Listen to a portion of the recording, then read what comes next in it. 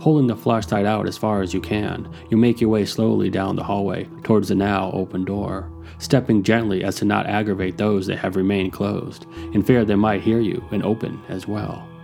The light sways back and forth as you shine the light against each wall and their doors.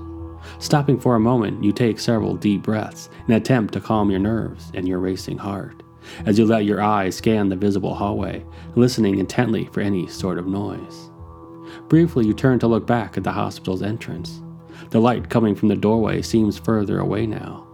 For a second, you contemplate abandoning your investigation and returning to the front gate. But in the end, you turn back around, continuing forward. Walking past the bulletin board and broken window, you soon find yourself a few feet from the doorway. Your flashlight then begins to flicker before finally shutting off. You slap its side, pleading for it to keep working, for the hallway is almost pitch dark. But as you fiddle with the flashlight some more, a soft glow comes from the open doorway, almost as though a candle had suddenly been lit, and you can hear the sounds of something stirring within.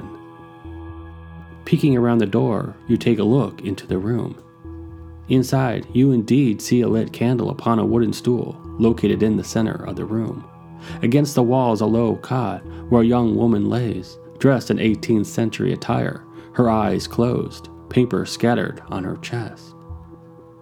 Fully coming around the doorway, you enter the room. At length, you watch the young woman in silence, for not only are you confused as to what you are seeing, but also wondering if it's wise to make your presence known.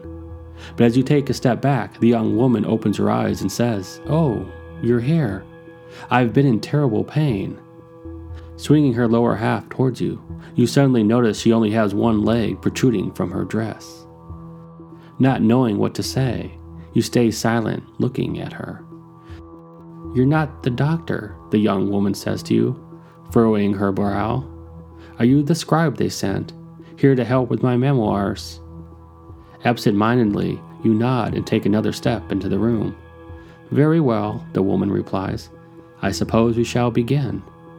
Removing the candle from the stool, she replaces it with the sheets of paper, then leans over, handing you a quill.